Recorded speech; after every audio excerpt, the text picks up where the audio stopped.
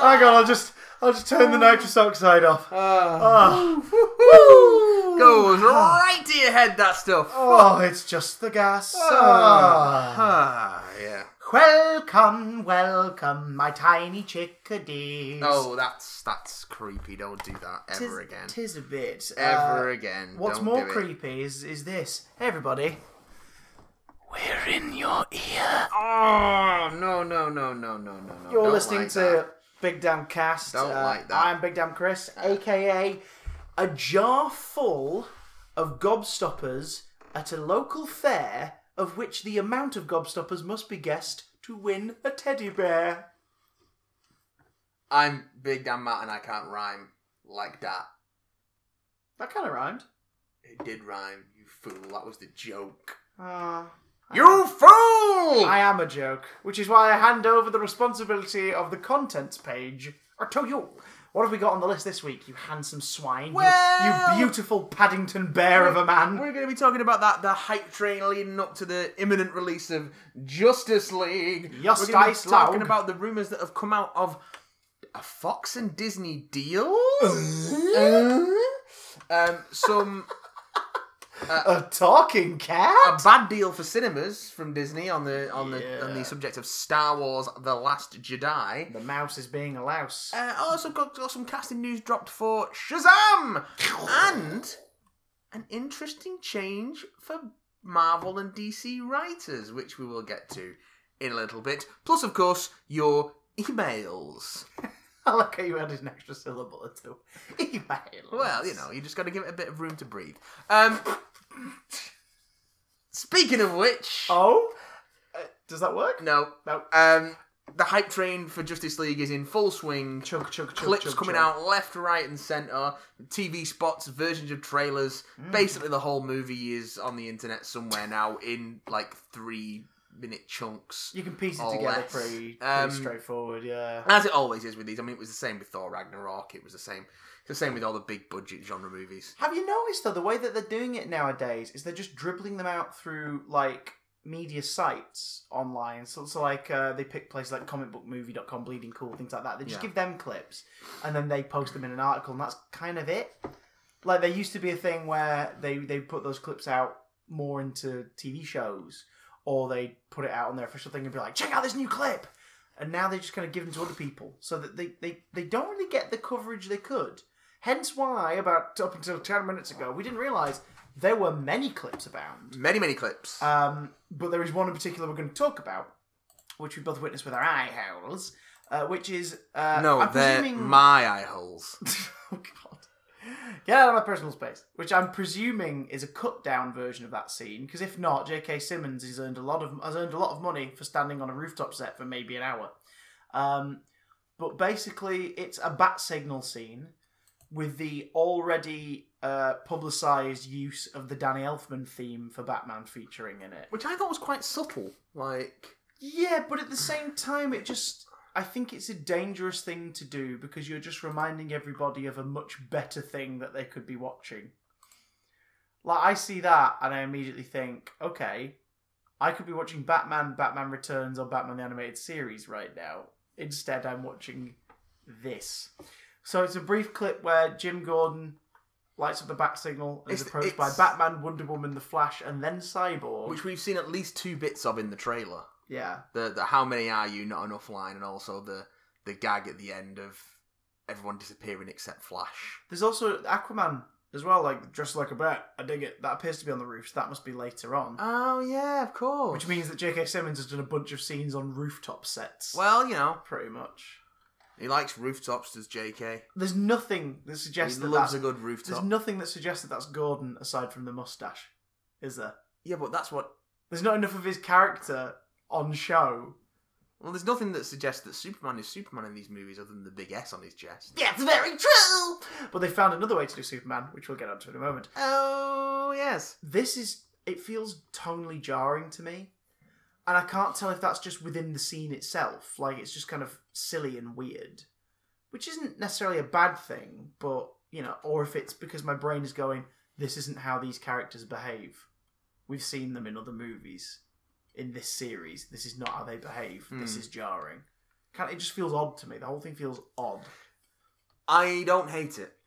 No, I. I'm cautiously optimistic that Justice League might not be a total train wreck. I think if we forget that Batman v Superman and Man of Steel exist, which I try to every day, and Suicide Squad for that matter, if we forget that they exist, that's pretty forgettable, to be fair. It is, but if you ignore them, then it's possible that this is like a refresh button and that we might be able to enjoy it on its own merits. Yeah. That being said, it has had a very tumultuous filming.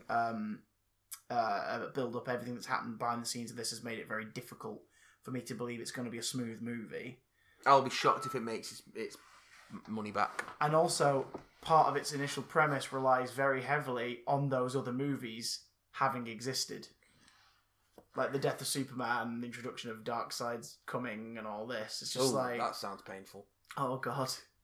He just ejaculates parademons, tiny parademons. Omega beams. Oh! It just makes square patterns. Turns at right angles. Oh god. It's like Snake. but for the vagina. But with or the bumhole. Or the mouth. Anyway, wherever you like, really. Wherever he likes to shoot his Omega beams. Oh my god. God, I'm a bad man. Darkseid's so angry because he always has to pull out. Anyway, so... Oh god. The colour saturation has been like whacked up to the opposite end of the scale, and the contrast has been whacked up. I'm okay with that. It looks jarring. That being said, to me, though, it does make that rooftop look like a setty set. Yeah, and it looks like a setty-ass set. It is a set, but it looks like one. Exactly. Looks like a set. And that's a problem. Cyborg. Still think he looks like shit. Looks awful. Like really garbage. It's not so much that the CGI is bad as the design doesn't work and his face doesn't mesh in with it properly. What's the actor's name? It's Ray Fisher. Again, background in theatre mostly, and for big performances like dance, things like that. They've picked a very physical actor to play this role because they knew it was going to be performance capture. Should have been a suit. Should have been a suit. Should have been a suit. Should have been a suit. But not only that, it looks like the characterization of Cyborg he's been given to work with is the blank slate I talk like this characterization, which is the version of Cyborg that is featured in most DC stuff. And is the least interesting version of Cyborg. It's the reason why we think Cyborg is the least interesting character on the Justice League. Like, even Injustice makes him interesting. Not so much in the second one, but definitely in the first one, he's part of the story. Because he's sort of conflicted, isn't he? Like when he gets caught up in the Titans thing and he has to deal with helping out a version of Deathstroke and stuff like that. Like, there's this character there. And the Teen Titans animated show from, the early 2000s, like, that was a great version of Cyborg because he was more of a teen. People like that show. People freaking like that show so much that Cartoon Network refused to bring it back properly and brought back a bastardized version instead. Which looks like they might be about to do that with something else. Turtles. Looks like they might be about to do it with Turtles. Oh, yeah. Nickelodeon's wrapping up TMNT this season as a wrap-up, which is a smart decision. But they're already in mid-production on the new one. And the cast is, like, all comedians. Oh, okay. The upside is it's being voice-directed by Rob Paulsen. Oh, so even though he's not in it, he's directed because Andrea Romano's retired. Yeah. Speaking of Andrea Romano, she voice directed the Batman animated series, of which the music appears in this. And I don't know, I just think it's a desperate cry for like us, because they've confirmed haven't they, that John Williams' Superman theme's in there somewhere. Now I thought the Batman theme integrated fairly well into this. Yeah, I don't know. The Superman theme. They played it for Jim Gordon. Pretty much. Well, but yeah, so it was just like that Gotham ambience feel. Yeah, I think there's a way. I think there's a much more subtle way to do it. Like you just do the establishing shot of Gotham or something, and you just have the, and then it goes into something else. Like don't play the full notes. Just give that hint of, oh, Gotham, yeah. Because then it's a tone setter. But did you not see Danny Elfman talking about how it's Batman's only ever had one theme and it's his? I would. I'm sorry, Mr. Elfman. I love you. I love your theme. I fucking love the score you did for those two movies. Much respect to Hans Zimmer and The Wicked on the Dark Knight, but there's only one Batman theme. Respect to Hans Zimmer and respect to Akiva Goldsman. Is it Akiva Goldsman? No. Who? That's right, hang on. Is that the writer? What are you thinking of? Respect to the person who did the score for Batman Forever and Batman and Robin, because Batman's theme in that is pretty decent. Elliot Goldenthal. Yeah. Akiva Goldsman was the screenwriter. Yes. But that's dun dun dun dun dun dun dun dun dun, which is a pretty great theme. I would argue that there are 3 Batman themes, There's the freaking 60s show, because there's a damn fine theme. Yeah. And there is Shirley Walker's alternate theme / score for the animated series. Dun, dun, dun, dun, dun, dun, dun, dun, dun. Yeah. AKA Mask of the Phantasm Suite. Mm-hmm. So Elfman, swivel on it. I do love you. I respect you. And that theme, yes, is the best Batman theme. It is the best Batman theme. But don't be so flippant. I mean, Michael Keaton gets away with it because he's been a comedian, but he's like, what do you mean? He's not Batman, I'm Batman. Don't be tooting your own horn, Danny. You've got a whole horn section for that. And you love to use them, don't you? Dirty you bastard. Filthy man. But there's now rumour that the Justice League animated series theme is interwoven in there somewhere. Which I don't hate as much because it hasn't been used in a film before. So it's like, okay, fair enough. Throw it all in. Chuck it all in, baby. Yeah. Throw it all in. In my head, I was trying to play it. For some reason, I was just playing Voyager. Oh, God. I don't know why. They are quite similar. Justice League. Will we talk about it again? Yes. Definitely. When? 2 weeks' time. See you then. When it comes out. Yeah. Or after it comes out. Yeah, we're going to give you a week's leeway / we won't physically be ready to talk about it in time. We've got a lot of stuff coming. Is this the last podcast we're going to be together for until the new year? No, we're going to record next week's too. Okay. Before we go. And also possibly pre-record a certain festive edition. Okay. Oh, God, I'm a week behind where I thought we were. Okay, cool. It's okay. Jesus. Right. So, yeah. But get your Justice League predictions in for next week's episode, people. Are you looking forward to it? Do you think it's going to be good? And if you do happen to catch it on like the Tuesday or the Wednesday of next week, you'll probably make your email into the Friday release. So you could technically be like one of those reviewers who gets it out before the film comes out. Oh, lovely. Oh, neat. So. A needle pulling thread. Some news came out yesterday. Aye. That apparently... Who's a creep now? No. Oh, not that. Okay. Woo! I mean, there might be some of that in this, but who knows? Oh, well, yes. So, apparently, Disney have been in talks for a while to acquire 21st Century Fox. Not 20th Century Fox. 21st Century Fox. But under that banner would fall 20th Century Fox, the movie production studio. Yes. Not the Fox TV network, because Disney already own ABC, and it's illegal in the States for two corporations to own... For a corporation to own two broadcast networks. Which I think is fair. Yeah. Apparently those talks have now fallen through. And for the moment are dead. But they were apparently happening. This is all coming from Bloomberg. But has yet to be confirmed or denied by Disney. By either Fox or Disney. What this means basically is that Fox probably financially need a leg up.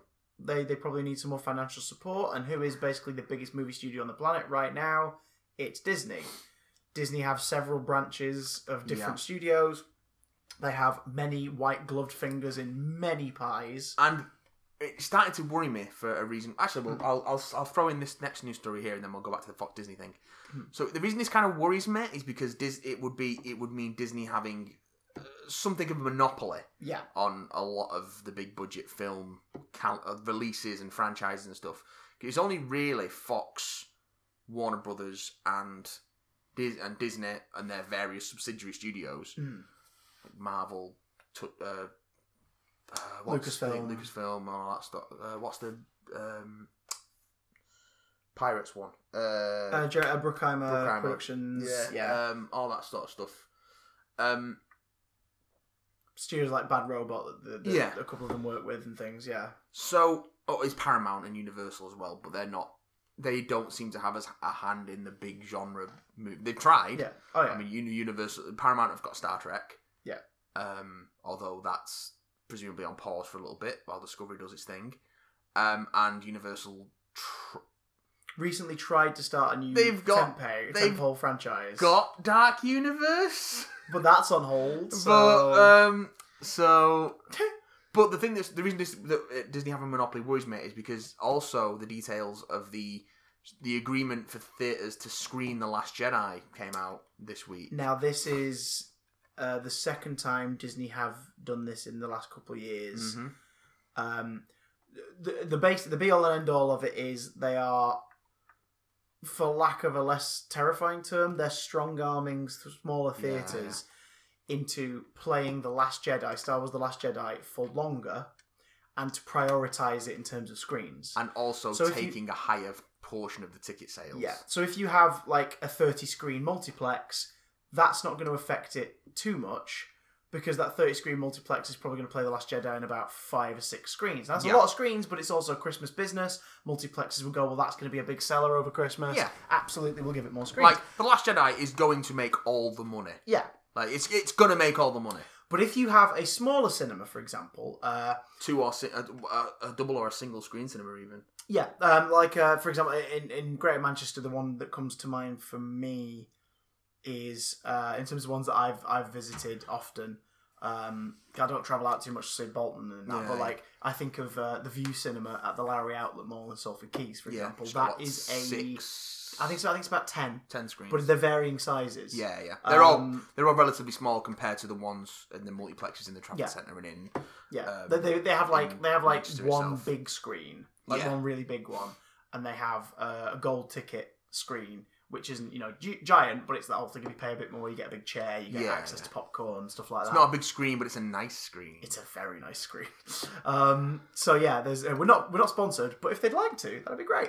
We are Limitless members, though. It might clash with our Odeon membership, but it might be a conflict of interest there. Yeah, films in it. So one of them can't own all of us, Matt. That's part of the problem. True. But that's true. If you have a smaller cinema, if you're being strong-armed into showing The Last Jedi, because that's how they're doing it. They're not threatening them. It's a case of you have to make this much for us. Well, the deal is this much. The deal is that you have to put, if you want to show The Last Jedi, you have to book a 4-week run of The Last Jedi in your biggest auditorium. Yeah. And you pay Disney 65% of the ticket sales. Yeah. So they're saying if you want the biggest film of Christmas period, you've got to give us this. Now, that's an increase of 10%. Now, if you are on Disney's cut, if you are like a 10, which is freaking heinous, and like I say, it's going to make all the money. So this is dirty, underhanded shit. But if you're a 10-screen cinema, for example, like the View at the Lowry Outlet, that's going to take up like your biggest screen and probably 2 more screens for definite. Yeah. Where that will be permanently housed. That will be the film housed in that screen for the duration of at least 4 weeks. Yeah. If you are a smaller cinema, and they do exist, and a lot of people love them because obviously there's something nicer about like bigger crowds, because you're guaranteed a big crowd. I'm not so many aware of them. Not in big city centres, but certainly when I was in London, we were at the Everyman fairly regularly. Yeah, what's the one in Hammersmith? That was a Cineworld, but again, that was only like 5 screens. 5 screens. Yeah. That was awesome, and again, you get bigger crowds. Yeah, because I mean, hell, if you want to go to London, even if you go to Leicester Square or whatever, like those cinemas don't have many screens. Yeah, there's the 2 big ones where all the premieres are, and then there's one just off Leicester. Just off Leicester Square, which is tiny. Yeah, and I think it's an Odeon. We've even got like the Prince Charles, for example, like obviously tends to have more niche stuff, but it still does show like recent releases as well sometimes. Yeah, I think it's entirely repertory, actually. Yeah. I remember when we were down there last, it was just before Ghost in the Shell was coming out, and they were offering a double bill. Okay. Of the animated one and then the live action one. Okay. So they must like do stuff. I think they get stuff that's just finished its run in the cinemas as well. Yeah. So I remember I saw a couple of movies there that I'd missed on their initial cinema. Like I saw Nebraska there and I saw Babadook there after they'd finished in the cinemas. Book yourself a ticket, grab some popcorn, sit down. So good, Babadook. But those smaller theatres are going to be forced into a point where if they've got, say, 3 screens, Disney are asking for, if not 2 screens, then their biggest screen, full stop, that's it. Yeah. Nothing else. And now... That's heinous as sin. And cinemas are fucking awful. Like... Yeah. I love films. We love going to the cinema. I hate going to the cinema. Oh, okay. I like the cinema experience, but I have almost like in my head I have like a survival kit of how I do it. I like a certain kind of cinema experience. Unless I want a specific concession treat, if I know that I'm in the mood for that. Yeah. Like I want Ben and Jerry's ice cream, I'm going to get some Ben and Jerry's ice cream. Unless it's like that, I go there with a drink. With something I know I'm going to eat myself that I've paid for. I spend a maximum maybe £3 on snacks before I get there. so that I've got stuff that I'm going to have. Because you don't want to pay cinema prices for that shit. Yeah. The cinema prices, which have become so hugely inflated because that's where they make all the profit, because you don't make anything off ticket sales. Yeah. Because they're giving more than half of it to Disney. Yeah. Boom ting. So this is the nub of this is the nub. This is the nub. Cinemas have raised their food prices because that's the only way they're making money. Mm-hmm. Disney are like making that even more of a dangerous sort of thing, because now these theatres are sort of going to make a shit ton of money on The Last Jedi over Christmases. Every theatre is that shows that movie, but now a big chunk of that profit is going directly to the House of Mouse, and not as much is leaking back into the cinemas themselves. So Disney cinemas are killing which are the place that they want to make money from. And part of the reason that the cinema experience is so fucking terrible is because the cinemas are poorly maintained and understaffed, because they can't afford. Because it's just we've both had a behind the scenes perspective of working in a theatre. And it's as a cinema, I should have not a theatre's a different. Kettle of movie theatre. There's a different kettle of worms. Yeah, dirty, filthy trouser worms. Has its own problems. Yeah, but like we've had that behind the scenes know-how dealt to us second hand, and we know. And also just had poor experiences at cinemas. Yeah. I still quite like the experience, but I think it's because I know when to go and how to go. Yeah. But you shouldn't have to have a survival guide. Yeah. You shouldn't I'm more limited in when I can go, and so...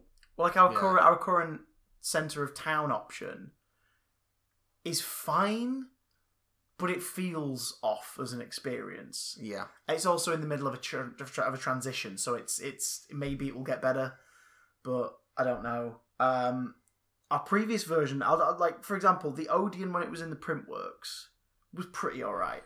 It was expensive as sin, but as an experience, it didn't feel as gross as some others. Like it sort of and felt a lot more spread out and more like an event, because you've got this weird multi-storied arcade slash. But it's just it's putting a squeeze on an already squeezed industry. A squozen industry. Squozed. And coming back to the Fox Disney thing again, like you put all the Fox's movie franchises under Disney's banner, you're going to be just getting barraged. Of course, the first thing that many people went to when they saw this news was like, "Oh, Fantastic Four and X-Men coming back to Marvel finally." Not necessarily. See, here's the thing. We have to. Here's the thing that I talked about before. The gym class era. Never mind. Fantastic Four as a movie franchise just needs a kick up the arse, and I don't think Fox are people to do it. No. X-Men, leave alone. I've kind of resigned myself to the fact that I'm just not gonna like what Fox are doing with the X-Men. I always hold out hope because I really like Logan. Yeah. And Deadpool. Yeah. But the main X-Men movies, because Apocalypse was just gash. They always say the third one's the worst one. They say in the film. Yeah. And it's like, well done, guys. Yeah. Well done. You're terrible. Experience. You're the worst. You are the Thor, the Dark World of people. Thor, the Dark Thor. So, yeah, leave that shit alone. There's a creative side to it that could be beneficial. But like, in terms of that, people going, "Oh, the X-Men in the MCU." No. That will overstuff the MCU like crazy. Yeah, because look at how many X-Men characters there are. It would be amazing if there was something where they all exist together, but if you really want an example of that outside of the pages, there's an animated show called Avengers Earth's Mightiest Heroes that openly acknowledges that everything is in the same universe, everyone makes an appearance in some way at some point, and it's it's like the closest thing the 2000s got to a Batman the Animated Series level of good. Yeah. That and Spectacular Spider-Man. So go check them out. And Justice League, obviously, but that's carrying on from Batman the Animated Series. But so that's where you can get your X-Men and Avengers crossover sort of thing without it being too overblown. It would bloat the MCU to bring the X-Men in. Yeah. So leave them out of it. And Disney are already planning to. They've already got 10 years of Star Wars films planned. Yeah. Now, if you want to bring Fantastic Four into Disney, awesome, great, love that idea, absolutely, yes, please, because that's one additional element, not 70 plus characters. You wouldn't have to retroactively be like, "Oh, this Magneto guy, do you not remember him in World War II, Captain America? Yes, there was a kid who thinking of that." Just ignore it all.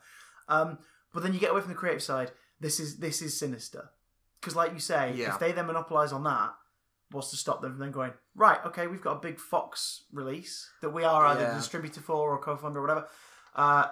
We want this for 4-week minimum, the biggest screens, money, money, money, and then now, doing now, that now. with every big franchise. Because this is only the second time they've done it that we know of for sure. The last time was Force Awakens. Yeah.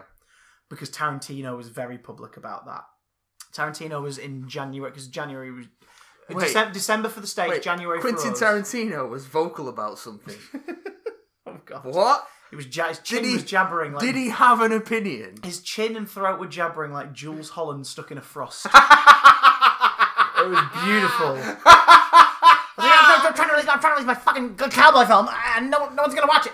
But like Hateful Eight goes out in December in the States, came out in January for us, 2015 going into 2016, and he was touring the Hateful Eight as well in the States because there was that certain print of it that like was the way to see it. It was like that old school 70mm, I think it was. The old school vibe of like we've got a projector. And certain theatres were taking part in this tour where the music was being played live by like piano. Shit. And like he went the whole hog, which is sort of an event thing. It's like, and you got like a booklet and stuff. So that's awesome. And then some theatres, older theatres that had that equipment were also just showing it like that, like on 70mm. You know what I mean? Yeah. And he's saying, that's how it was. Like you can see it in digital, you can see it in whatever, but I'm trying to get as many theatres as possible to show it in this format because I'm a lover of film and that's my bag, whatever. Okay, fair enough. But then there was one particular theatre that was going to show it over the Christmas period on their one screen that still had built-in, hadn't been moved projector. Yeah. And suddenly Disney put a kibosh on it and that theatre had to stop it because Disney put out this demand for The Force Awakens to be shown on the biggest screens. And that was the biggest screen of that theatre. So Tarantino was very vocal, like, publicly about it. And that's how we became aware of it last time. This time, I think theatre... and this info sort of dribbled out from theatres and everything, isn't it? Of like, we're being asked to do this. Yeah. So hopefully... because Disney as a company, as a whole, produces some wonderful stuff. We're not just talking about like the movie studio, like... yeah. But at the end of the day, it is a company. It is a corporation, and it is there to make money, and it makes a lot of money. And unfortunately, some of the people in the positions to make the big calls right now... are ones who are looking at it as just that's it. Like, but I mean, that's spread it, which is business model. But at the same time, like, they're endangering public perception and affection for what parts of their company stand for. Well, the thing is, I don't think they are because I don't think enough people care, and that's a problem as well. Because like we've lapped up so much of what Disney have put out for so long that we've kind of we've forgiven them all so many transgressions. Someone needs to hurry up and just scribble The Last Jedi on a bunch of other films. Do you know what I mean? Like on the USBs or on the hard drives or whatever, and just be like, there we go. Like so you go in to watch The Last Jedi and instead you see The Snowman. Maybe not that. Maybe not that. But yeah, I don't know. I just, I am a Disney apologist when it comes to X, Y, and Z. But when it comes to this sort of stuff, I'm like, oh god. Some things are indefensible. Yeah, and like, this is a fucking gnarly business practice, and I'm not a fan. So, death to theatres. No, wait, no, that's not what we want. Death to cinemas. They brought that up on Red Letter Media this week for their Thor review. Yeah. They talked about that, and Mike Stillcoster was sort of Mike what? I have no fucking idea. Mike was biased because he was sort of joking about like he doesn't enjoy the theatre experience, but he was sort of aiming more at the audiences he has to share. Now in the States, that is the problem. Like, in the States, the audiences is kind of different. I think over here it's more like the etiquette and the cleanliness, the hygiene. Sort of thing. I mean, what was the audience like when we went to see it? Oh, it was horrendous. Oh, it was fucking awful. And I saw it a few days later and there was no problem the second time I saw it. But that's because it was sort of the week after it had come down a little bit. Yeah. Horror films always seem to be the ones that get the biggest audience in the UK anyway. Yeah. Like if just reaching into my mind without really thinking about it, Contact. The only film going experiences I can think of off the top of my head in the last decade, where it's been a packed screen, regardless of whether it's been like first showing on opening night, midnight screening, whatever, was Force Awakens, Deadpool. That screening of it was pretty damn packed. And probably Avengers in 2012. Oh yeah, I saw that in London. It was... Where did I see it? Well, it was an oddity, wasn't it? It was a big sort of like, what is this? And people went to see it. But like, I think I saw it in IMAX. Whereas in the States, it seems to be a bigger thing that regardless of whether it's a packed screen or a half-filled screen or whatever, audience etiquette's very different and the experience is different because of that. I've only seen a film once in the States. Saw Iron Man 3 about a day after release. It was at Universal City Walk, but it was like the evening performance before everybody would have got out of work. Yeah. So it was a relatively calm screening. There was maybe like 50 people in there. And how was your cinema experience on Universal City Walk, Christopher? Perfectly lovely. The only bit where people sort of like made a fuss and screamed and hooted and hollered was the bit where the everyone was sort of like, oh, when it where Mark 42's catching everybody falling. People were going, woo! Like it sort of was like, okay, that's kind of cool. Americans love people being saved from plane crashes. Oh god! But then when the thing hit the truck, everyone pissed themselves laughing. It was great. Americans love people being hit by trucks. They really do. But that was the only time. I think I might have told the story on the podcast before, so I'll give an abbreviated one just in case I have. Yeah. Like Lucy says she saw Prisoner of Azkaban in the States when that came out, and when Hermione decks Malfoy in the face. Oh yeah. This woman yelled out like, "Yeah, you go, girl!" And it's like so moments like that you hear like quite funny. But I imagine the States that can wear you down if you really are a movie lover and you want to see the film, not the experience. Yeah.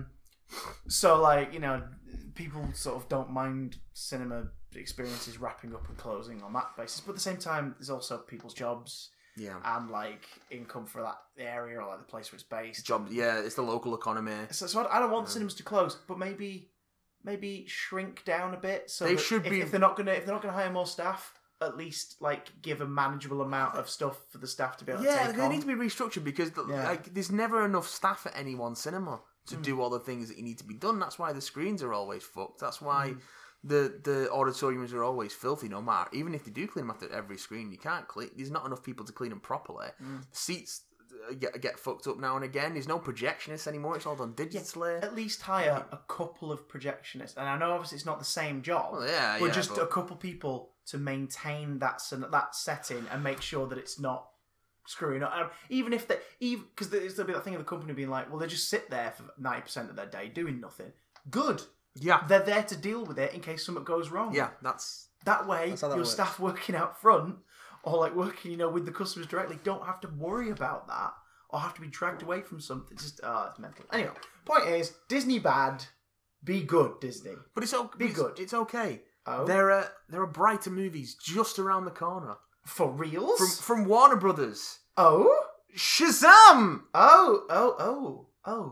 Now, this is odd, because... Well, the news came last week that we're getting Zachary Levi. Who's recently been relieved of a different superhero role. Hey! Was cast as... Much to your chagrin. Yeah. Well, not in terms of his casting. Are you still sore about that? A little bit. Yeah. A little bit. I think just because when I look at that trilogy... Is it because you're a big baby?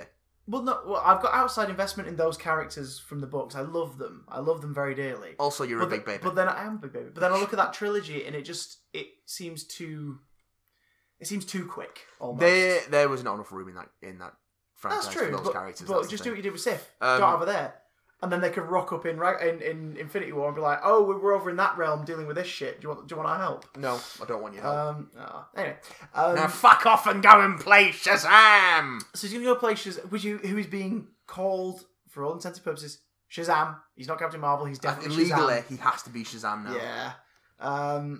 Which is such even though that was the original Captain Marvel. Yeah, it's more to do with company branding. I think Marvel have done that whole thing in court, which I think in the movie landscape as well makes more sense too, really, because Marvel is a brand name now known as a studio and as a creator and as a banner for a specific set of films and everything. So it would be a little confusing to the average cinema goer. It's just gonna be less confusing. Plus, it might be confusing because it seems that this would be a much more light-hearted film for DC to be putting out. It is like they've hit a reset button. I'm slightly less apprehensive about this than I am Justice League, though. Get that colour saturation way up, son. No, don't. Just make it colourful. Because like with Justice League, it feels like they're trying to clean up a mess. Yeah. Which is why I'm sort of still like, I don't know if I want to enjoy this. Whereas with Shazam, this is completely separate. In that way, we don't have to tie it into everything. Yeah. It also means we might get a Superman movie like Superman. Yeah, because which you should just do with whatever your Man of Steel follow up is. Just make that. For those who don't know, button. like Shazam is basically Superman. Yeah. Like every company back in the day, I think it was Shazam. It wasn't DC Captain originally, Marvel. was it? No, he was someone else. And then DC acquired him, and then there was a whole thing between Marvel. Marvel did Captain Marvel when there was no Captain Marvel being published, and then DC acquired the character later on and started publishing it again. It wasn't Charlton.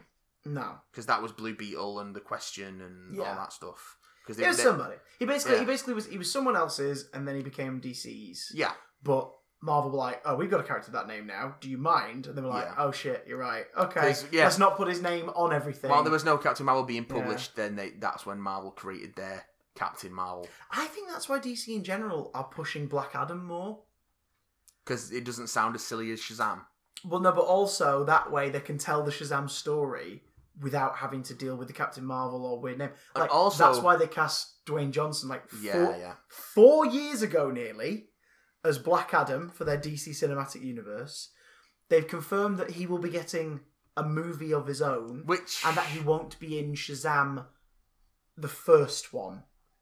Is that the official title of the movie? Yeah, Shazam the first one. But do you know what I mean? Like, implying that Black Adam is being saved, which I think is, if you're planning to do a couple films with Shazam, the Captain Marvel idea, I think that's kind of cool. Like, bring in his most notable enemy on the second go.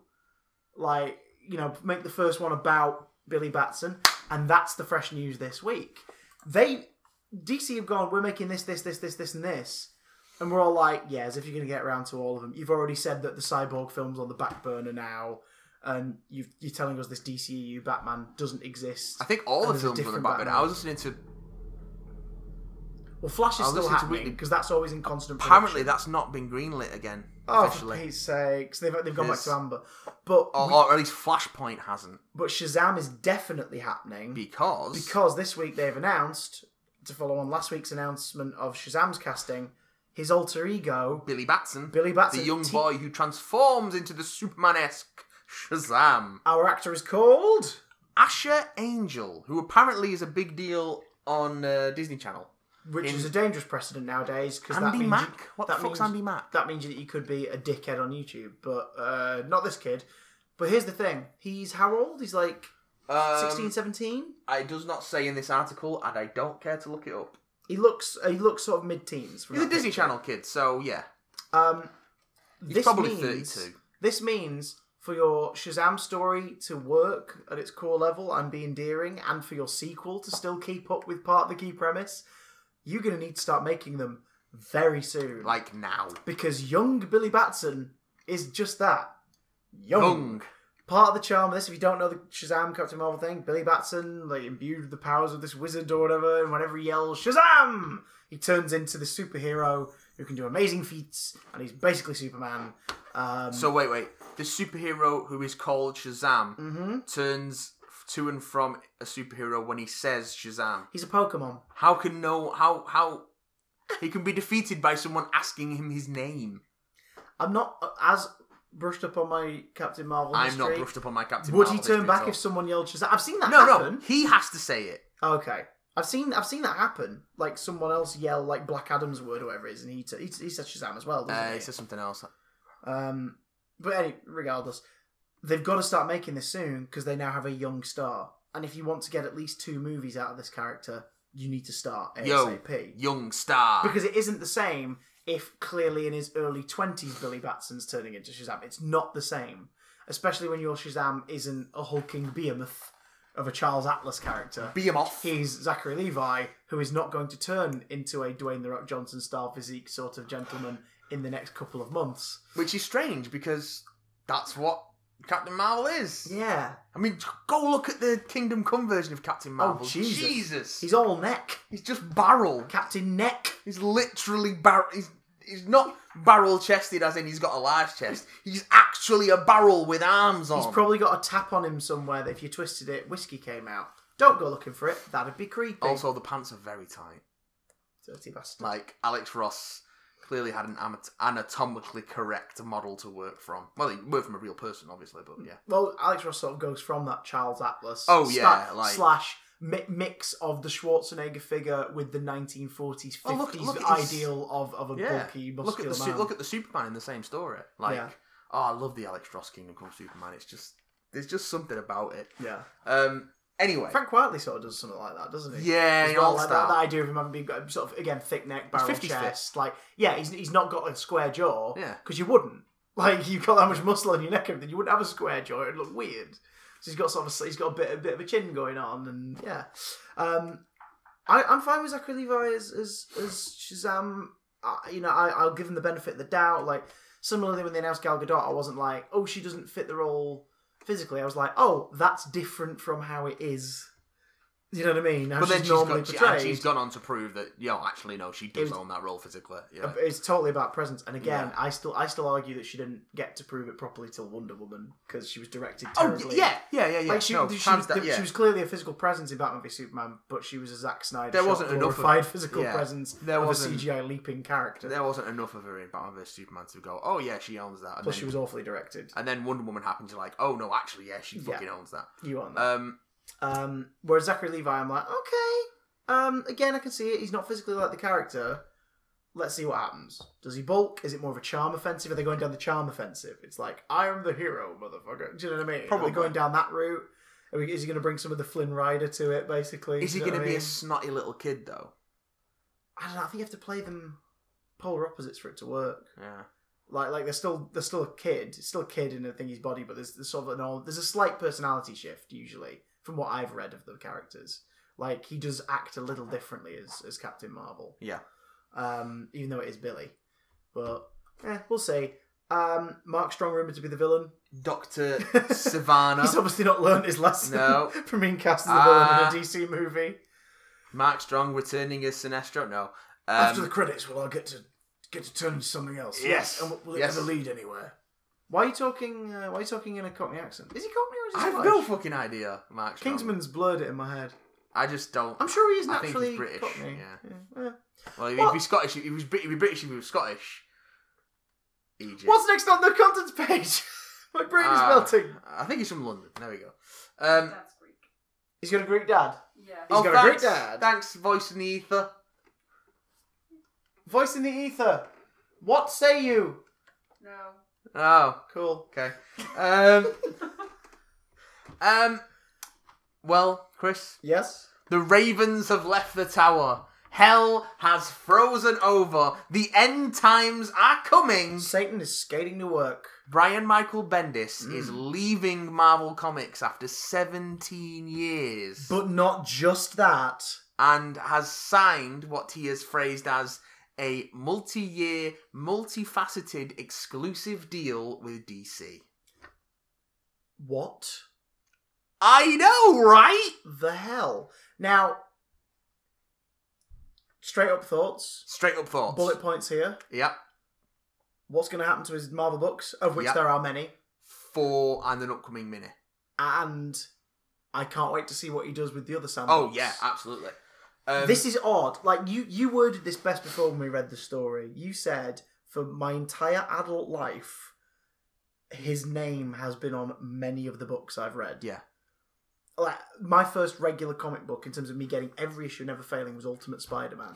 So, in my head, when I picture a comic book, if I in that complete, like base level, in your imagination, picture yourself, you're reading a comic, what are you reading? Whatever I'm reading in my head, it says, written by Brian Michael Bendis, illustrated by Mark Bagley. That immediately pops up in my head, because those two names are synonymous with me growing up with comics. He's been writing Marvel Comics since I was 13 years old. Yeah. I turned 30 in a couple of months. Yeah. That's bonkers. Yep. That is bonkers. Over half of your life, Brian Michael Bendis has been dishing out tomes to you. And now he's leaving it all behind, and he's going over to DC. I've been looking at some of the comments on various... and you never read the comments. And read the comments. And it's a combination of people going, boo, oh yeah, now we can fuck up DC, because people think that he fucked up Marvel. And people being excited for, seeing him work with a different set of characters. Which I think I fall into that latter camp. I'm interested to see... what books they put him on. I want to see Bendis' Wonder Woman. That's what I want to see. Oh, yeah. That's a good shout. Because he's done really good stuff with Spider-Woman. Yeah. He created Jessica Jones. He's one of those brilliant writers who, he doesn't do like, how do you write strong female characters? Because he's like, well, I don't. Like, I write a character. Yeah. Like, that's how it works. And again, like, has introduced the world to some freaking phenomenal headlining female characters for books, like Jessica Jones, and supporting cast from Maria Hill, Daisy Johnson. So I would like his care and love for just writing damn good stories. I'd like Bendis on one to be brought to a character who the spotlight is on right now in a way that it hasn't been for ages, and who needs to be looked after right. I could see him... Because this is how you bring in new readers. If Diana is suddenly having amazing stories, do you know what I mean, that are so well written, that's only going to make the industry thrive. It's going to take care of that character. It's going to put DC up in a higher place. Also, I'd like to see what you do with characters like Superman. I know I'm picking the flagships, but I'm curious to see what you do with them after what he's done with Spider-Man for years. I don't want to see him on Batman. Yeah, agreed. One, because I'd like to see him write Batman, but not run a Batman book. No, I think Tom King's doing a great job on the main Batman book. Detective, I've not been as up on, so I'm not sure what's going over in Detective, but what I have read of it is good. Plus, what I have read of Detective, it seems more like it's a team book focusing on Batwoman and her team, rather than with like Batman overseeing it, rather than it being a Batman book. It's almost like a What If Batman Incorporated continued sort of well, thing. basically, the idea of like here's a faction. Majority Batman's basically put together a team of Spoiler, Orphan, Red Robin, and Clayface, and then later Azrael, and they're being trained as a team by Batwoman under his tutelage. Thinking of Avengers, thinking of New Avengers, and thinking of Ultimate Spider-Man Justice and Ultimate League. Comic Spider-Man. Okay, Bendis Justice League. Asterisk. I definitely want to see that. Give him a Titans book. Oh shit! Yeah. Like, give him a Titans. Well, like, there's two. There's Titans. He was much older than a teenager when he wrote like 10 plus years of teenage characters, and they were so freaking convincing Titans and well-rounded. At the moment. There's Titans, which is the classic Teen Titans. Yeah. And there's Teen Titans, which is the new generation of Teen Titans. Yeah. Give him either of them. Yeah. I'd lap that shit up. Well, Give him both. Well, Teen Titans. Give him both. Teen Titans are led by Damian. So, yeah, that could be... Actually, Bendis writing Damian would be fun. That could be quite fun. Oh, I was thinking Nightwing. Because I was thinking street level, like... Yeah, he does that really well, yeah. I think Nightwing's a good sidestep from Daredevil. But I liked his New Avengers take. Yeah. Yeah. And he had a celebrating run on Daredevil, so I think Nightwing would be a good slide across from that. Do you know, I'll be honest, I know, because these people are going, oh, we ruined Marvel. It's like, no, what's happened is he was given so many things that if you don't like his style, or if he's like completely overswamped, it's not necessarily a star work. Notorious for ignoring continuity, which, again, you can't. You can't be too beholden. As a comic book fan, you have to be very selective about when you do and don't like continuity, because none of it works. Continuity's nice, and it's lovely when stuff runs into other things. Yeah, but you do have to kind of just go continuity. Throw continuity to the wind. If it doesn't serve the story that you're telling, it's not important. Like, that being said, I'd give him any book. I'd be interested. People Clarion the Witch Boy. Oh god. People also chat about him being like ignoring characters' voices and writing everyone who sounds the same. Writing everyone to sound the same. I've never really got that. No. He does sometimes write characters who don't sound like they do when other writers write them, and might sound a bit unlike themselves. I get that, but they don't all sound the same. I mean, writers have to find their feet. If you're given a book of someone else's concept that someone else has been writing before you, you're not necessarily going to tune into exactly how everybody sounds immediately. Oh, this is interesting. Is it? Marvel comments. Is it? Let's see. Let's see this. Has this come through whilst we've been talking about it? Yeah. This is Marvel's reaction to the Brian Michael Bendis news. Okay. Read verbatim, good sir. This is from Newsarama. Okay. Brian is a great partner and has contributed incredible stories and characters to the Marvel Universe over the years. We appreciate his creativity and professionalism, and we wish him the best on his future projects. They also told, I'm getting this from Newsarama, they also told Newsarama that the company was aware that Bendis would not be renewing his long-held exclusive with them, which he last signed back in 2015, and had signed a deal with DC. they declined to comment on Bendis' 4 ongoing Marvel titles, the announced Punisher End of Days miniseries, or the continued publication of his creator-owned work through Icon. Yeah, so Icon, he's got Powers, Scarlet, and something else, which I imagine his creator-owned, he'd probably still be able to keep a finger in that pie. I imagine there's some sort of thing where he'd be able to like either advise or United States he has to Murder approve, or he has to like Icon approve book. stuff, for example. Yeah. But certainly his Marvel books, I think, will just either they'll wrap up or someone else will take them on. He's currently writing Invincible Iron Man. Yeah, which looks like it's getting ready to wrap up his arc on that now anyway. Fair play. Spider-Man, which is the Miles Morales book. Which is going to be weird because he's always written Ultimate Spider-Man. Yeah. Like, no one else has ever written Ultimate Spider-Man. Yeah. And now someone else is going to have to. Yeah. Since 2000 and since the end of 2000. Yeah. Oh God! He's been writing Ultimate Spider-Man, and it's changed volumes. Like it started from number 1 over again. Well, yeah, it was Ultimate Spider-Man, Ultimate Comics Spider-Man, Ultimate Comics presents Spider-Man Miles Morales, and all this stuff.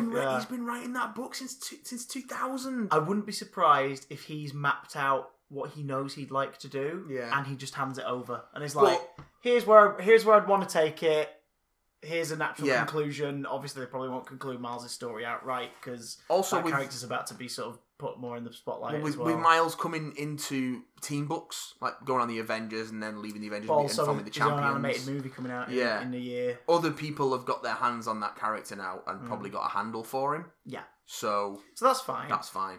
Defenders, again, other people writing that, fair play. It's just because at the moment it's very much got his voice because it's the Netflix kind of lineup of which he has a wealth of experience. It's the Netflix lineup. He created Jessica Jones. Yeah. He loves Luke Cage. Which, of course, is the other book. He loves Daredevil. Yeah. So, Jessica Jones. That's going to be weird. What's going to happen to that? But Jessica's been written by other people, like as part of Avengers Jessica and stuff. Not as a prominent character. Not very often. More as a supporting cast member. The only stuff with Jessica Jones in that I can think of that wasn't written by Bendis is she pops up briefly in the very first volume of Young Avengers. And that's kind of it. Alias was all Bendis. What about Spider-Man? The Pulse was all Bendis. Spider-Man 2. Is that going to be? Is that finished? All the scripts he submitted must be.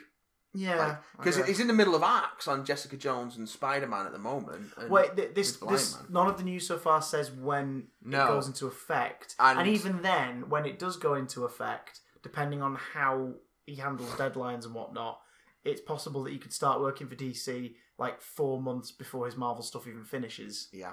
Although I know from what comic writers I talk to that sometimes it is very up to the deadline based on what you're doing and who you're working with. So. But I mean, it could be a very quick transition. Looking at Bendis' prodigious output and the amount of books he writes at once, he's the juggler. Yeah, so he's the Kirby. And, he's not. He's had celebrated runs on Daredevil, on New Avengers.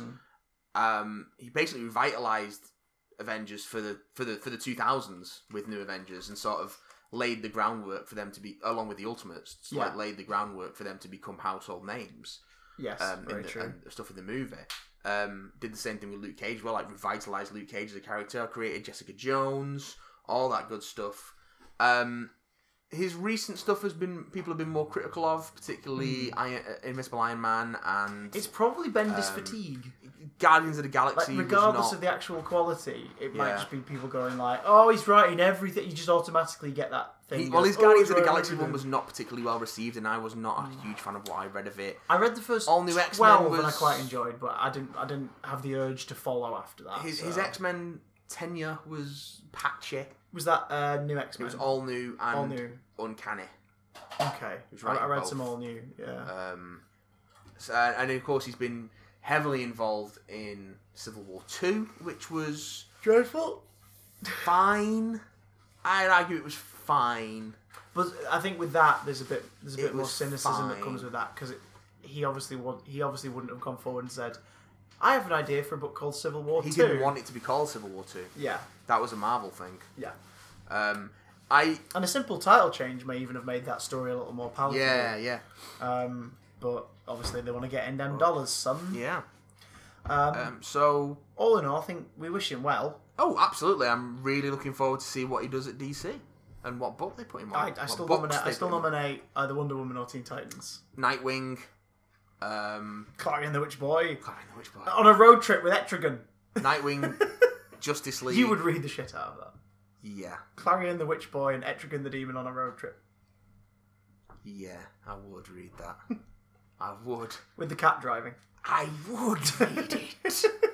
And you know what else I'd read? I'd read your email. My God, that was seamless. If it weren't for the fact that I'm pointing it out. Damn it, I pointed it out! Oh, No! Oh, tit biscuits. First one comes in from Guy. Not that guy, a different guy. Which guy? I'm not your friend. I'm not your buddy, Guy. To Big Dan Cast.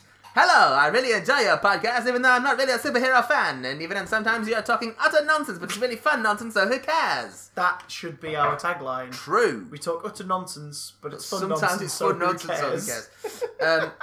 A few podcasts ago, you said you might do a Terry Pratchett podcast. I would completely be for that.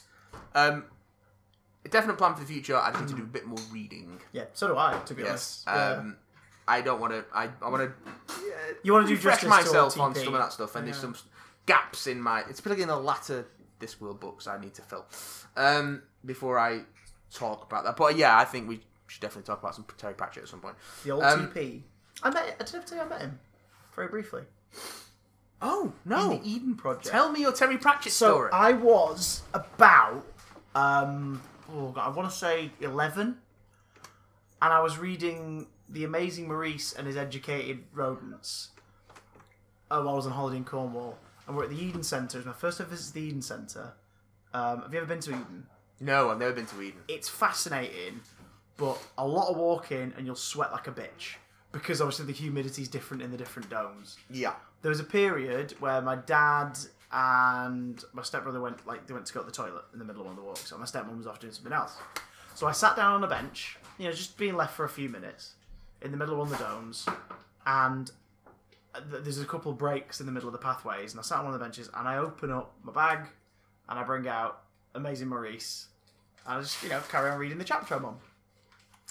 And there's a gentleman sat on the bench, across the way, and I didn't know what he... I only vaguely knew what he looked like at this point. It's only later that I realised that he had a silhouette. Yes, but yes. Sat on the bench opposite is a man, and he was with a lady of a similar age, and sort of someone in their 20s, I think. He had a wide brim hat with a tall peak, big grey beard, little glasses on the end of his nose. And just that moment where I'm looking around, and we just sort of met eyes. He looked down at the book, looked up, and went, just went, give me the okay signal. Oh! And I sort of was in my head, I remember, because it was only 11 or 12, in my head I was like, I think that's Terry Pratchett. And I just sort of looked over and I smiled and waved. And he sort of smiled back. And then they finished their conversation stuff, and they went off. And as my dad came back from the bathroom and everything, we were walking around, and I went, I think I just saw Terry Pratchett. And he's like, what do you mean? I was like, well, a man just he gave me an okay sign to me reading the book. And he was like, okay, that doesn't mean. I was like, he had a big white beard and this hat on. And he went, oh my God, that's Terry Pratchett. That is Terry Pratchett. We spent the next half hour trying to see if we could spot him again. We didn't see him again. So maybe it was a hallucination. But spontaneous Pratchett hallucination. But I just love the idea that he obviously saw, that as an author, that was to be probably quite a nice experience to be like, oh look, there's a kid reading the kids book I've written. Yeah. It's huzzah. In a random spot. But yeah. So that's that. Yeah, I feel personally I'm not as read up on Terry stuff.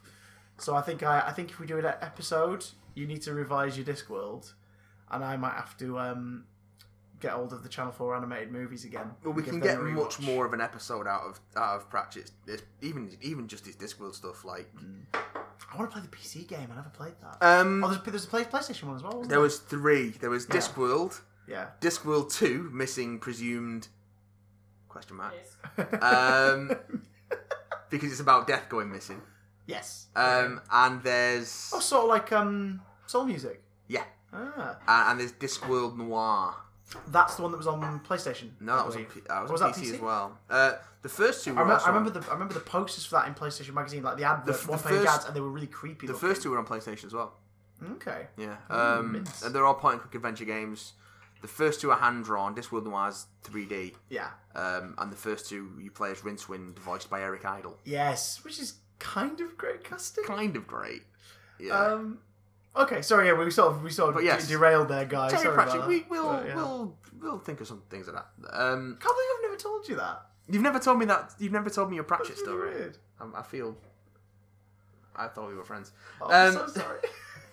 I was wondering if you would do a Star Trek Nostalgia podcast at some point. If you're interested, if not, it doesn't matter. I'd like to talk about some old Trek because I like Star Trek, but I'm not like a Trekkie, I guess. But I've seen the entire first series of the original series. Yeah. And I've got them, so I should probably plow through 2 Well, and it's 3. all on Netflix, so I've been watching it here and there. What, the original series as well? Yeah. Nice. And it's the remastered one with the CGI, with the new CGI effects and stuff as well. Oh, the Blu-ray releases. Yeah. Okay. Yeah. And I've seen all of TNG at least once. Yeah. Which is my favourite. I've seen most of TNG, maybe not all. I've seen big chunks of DS9 and Voyager. I've seen like the first season and a half of Enterprise because it's terrible. And I'm like coming towards the end of the second season of the original series at the moment. And I've seen all of the films. I don't know because there's a lot. There's 6 of the original series. There's 6 4 in Generations. in the Next Generation series. Yeah, and then 3 more in Generations, and then 3 in the Jabrams reboot. Yeah. I'm currently watching Star Trek Discovery and enjoying it very much. Aye. I think I'm up to date on that. Yeah, I am. I caught up the other day. We'll do a Star Trek one as well. Some point. Yeah, we should do some Star Trek. We've not done a lot of themed episodes lately. We should do it. We should make a comeback. But also we should do some more YouTube stuff maybe around these kind of themes. We'll see what we can do in the new year. Hint. Subtle hint. Oh. Is it subtle if you shout subtle? Yes, it's definitely more subtle if you shout subtle. As subtle as he gets. Also, in the Book of Dust, Volume 1, having just come out, what is your opinion on his Dark Materials and thoughts on the upcoming TV series? Regards, Guy Grist. Hi, Guy Grist. That's a comic book name. That's a fucking great name. Guy Grist. Mild-mannered emailer by day. Quality name. His Dark Materials. Violence vigilante by night. I've only read The Golden Compass. I've not read any Philip Pullman. And seen The Golden Compass, and The Golden Compass film is... It's fine. And the Golden Compass... It was shut out in that era of we want to be Harry Potter, wasn't it? The trailers were literally the ring, the One Ring, turning into the Golden Compass because it was New Line pushing it as their next Lord of the Rings. Yes, I remember that. That's gross. Yes, gross. That's absolutely disgusting. And it just didn't land because it wasn't great. Pretty much. But the book's really good. I just never got round to reading Amber Spyglass is the next one, isn't it? Yes. Yeah. I just never got around to reading it. So part of me thinks they did a TV adaptation at some point, but they are working on one at the moment. That's the upcoming. I think it's out at Christmas. I want to say. I'm not sure. I'm afraid we can't give you much of that. We had tales aplenty for the other 2 questions. I'm gonna look at that. No, I like the idea of his Dark Materials. I've just never read all of them. I liked what I read, and there's no particular reason I've not read the Amber Spyglass other than just not having read it yet. Let me just check if his Dark Materials is a thing. Oh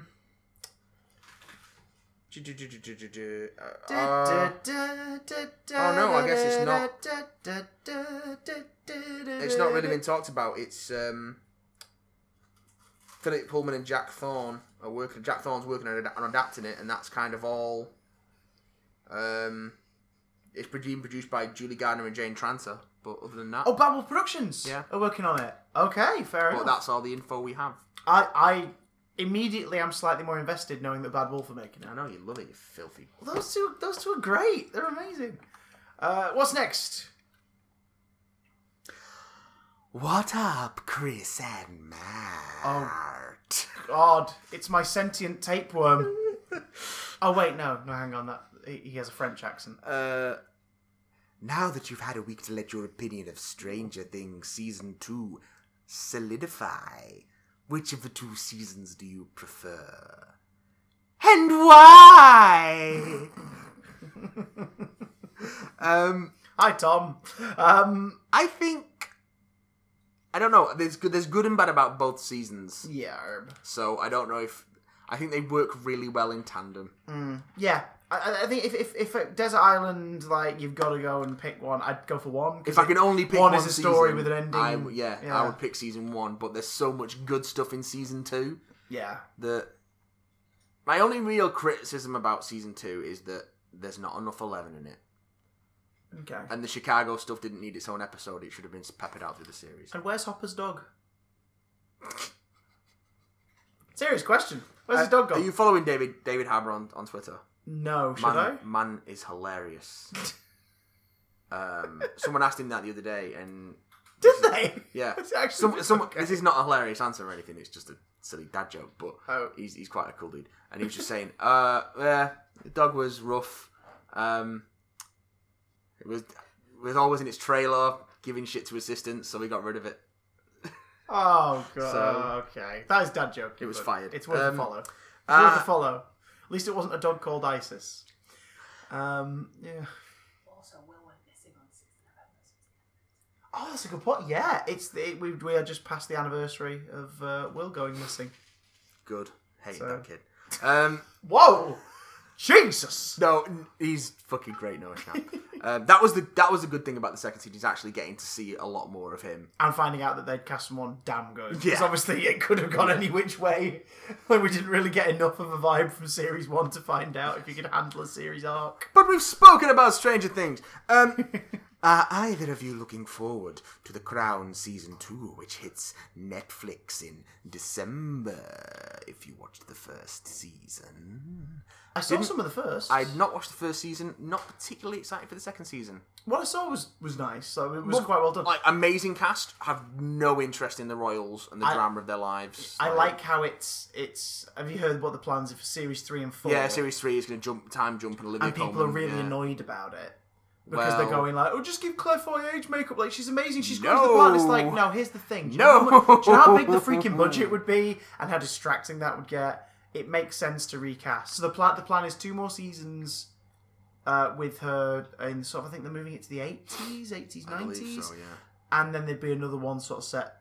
It'd be 70s, 80s. And then the next one would be the 90s.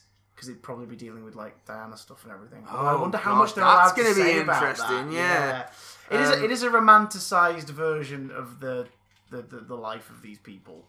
It's a TV. Which is probably why I'm not interested in it. Like, a romanticised version of an already romanticised family. I'd recommend you dip into an episode of Series 1 out of curiosity's sake, though, just to see John Lithgow's take on Winston Churchill. I love that fucking cast. Like, I love that cast. He's great. They're all amazing performers, so... But yeah, look forward to our The Crown special in 2019. Chris, can you reveal if 5 Who fans are preparing anything big for Christmas 2017?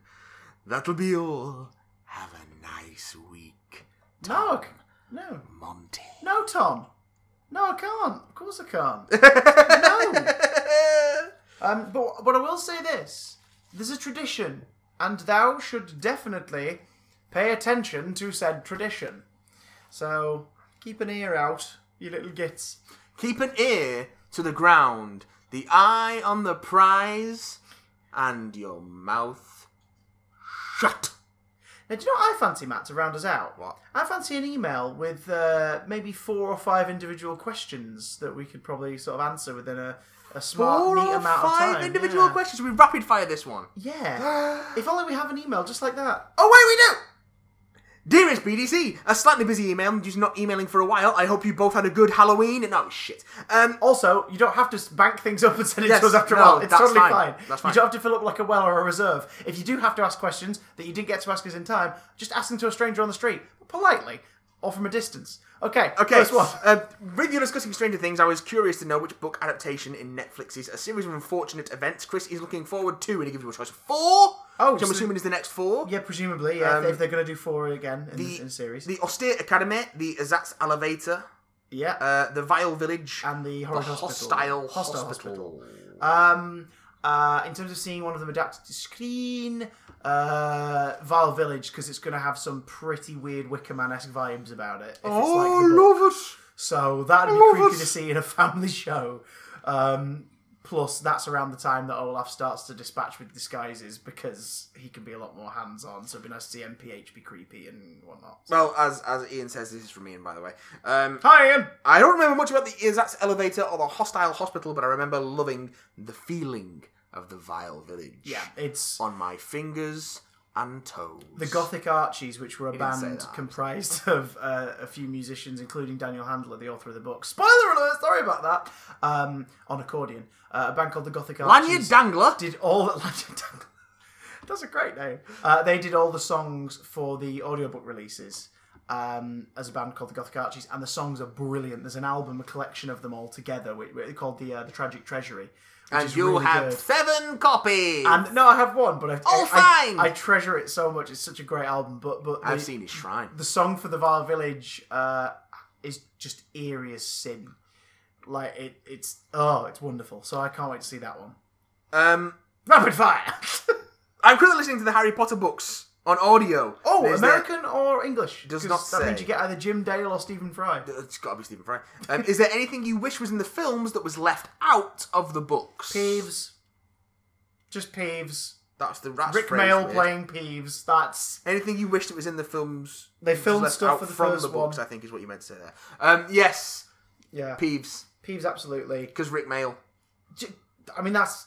I can't think of anything else that I wanted to see so desperately. Because, maybe the stuff with Hermione's like elf, like house elf rights Spew. Spew in Society for the Protection of Elf Welfare. That would have been nice, if only just to reinforce to the moviegoers that Dobby was the thing, because he's in number 2 and then he just randomly appears again in 7 part 1. Yeah, it's like and die.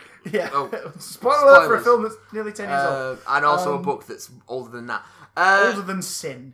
But yeah, like maybe those two things. Yeah, are probably the only things. because especially those first 2 films where everything's kind of set up, they are laborious adaptations of those first 2 books. Like they are almost page for page. They take out, like they sort of pick a set piece or 2 in each one that they just take out for time. Yeah, and then they just do everything verbatim. Like it's So they streamline it in the sense of just going, well, that might be expensive. So Nick's, was it Nearly Headless Nick's Death Day Party? That's probably going to be expensive. Let's just take that out of number 2. Yeah. There it is. Like, we don't have to CGI animate the Headless Brigade or any of that stuff. There we go. Boom. It's not until the 3rd one that the adaptations start getting more pragmatic and stylish, because they actually hired a director with a sense of flair. And he sets a tone that the rest of the films then stick to. Yeah. And, of course, because they're good adaptations, you get everything you need. Have you seen the interview that's been doing the rounds online this last few months, actually, of Rick Mayall being interviewed about his work on Harry Potter? And he's just very candid. He's like, the films were shit. They were shit. I know they were shit because I wasn't in them. So he's taking the piss, but you can tell he's also annoyed at the fact that he did all this work. Because it was probably the only time he ever did, like, sort of like weird green screen stuff for something, and he was obviously like, I did a load of work and they just didn't bother. I do miss Rick Mayall. Yeah. Oh, R.I.P. Rick Mayall. He can now show up at the locations for the filming as a ghost. Anyway, I thought we were going quick fire.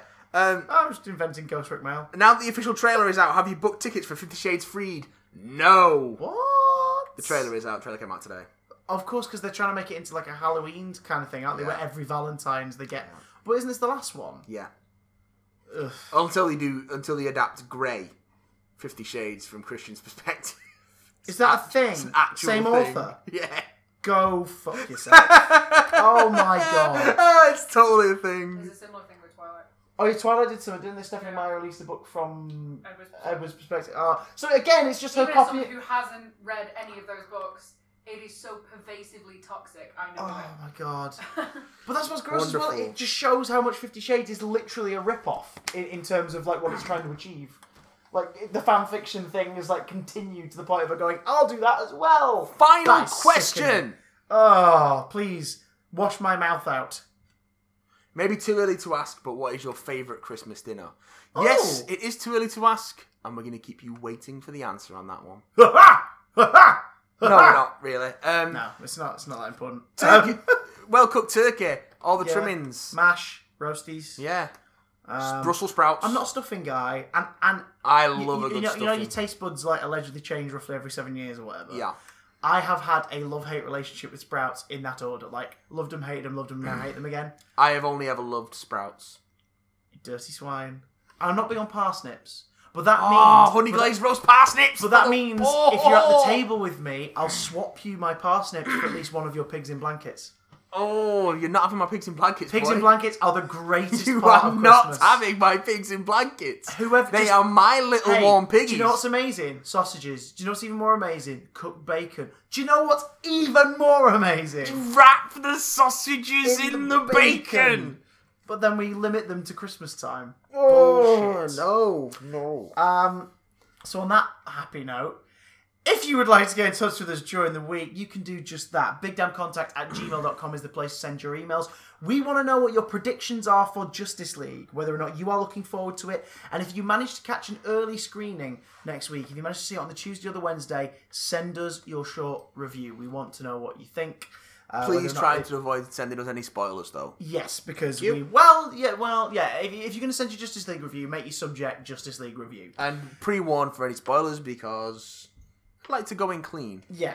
And speaking of clean, make sure to wash underarm. And while you're washing underarm, make sure to tell all your friends about Big Damn Cast on YouTube and on iTunes. We can only grow if you help it be so. So spread the word like piss on snow. It rhymed. No. Doesn't matter. No. You can also hit us up on Twitter at Big Damn Cast and of course on YouTube. Yes. Matt is currently ploughing through Until Dawn. With all the force of a thing that plows. I'm in every episode Plow? knowing full well what certain things you're about to a see. snowplow train. So there are two shows to watch at the minute in Adventures in Backlogging. Watch the playthrough and then watch the episode through again, watching my face. And only his face. Because I may or may not be performing behind you, knowing what's about to I happen. know, I've caught that So- on when I've been doing things with the videos, you silly naughty boy. So if you want to see Matt being scared out of his tiny shorts, Yeah. check out Adventures in Backlogging. I think the last one should be out by the time you Yeah, by the well, time you're hearing this. Well, maybe the last one. Depends on how you play out I the think we've got finale. one more in us after what we've recorded today. Oh, dirty swine. Hey! Speaking of dirty swines, goodbye to you all out there. And if we leave you with any advice, it's this.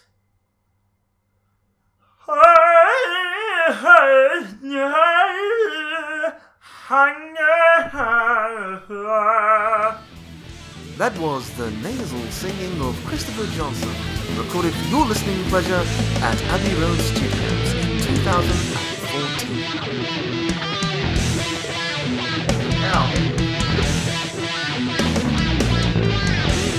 Bye! Can't find the stop button!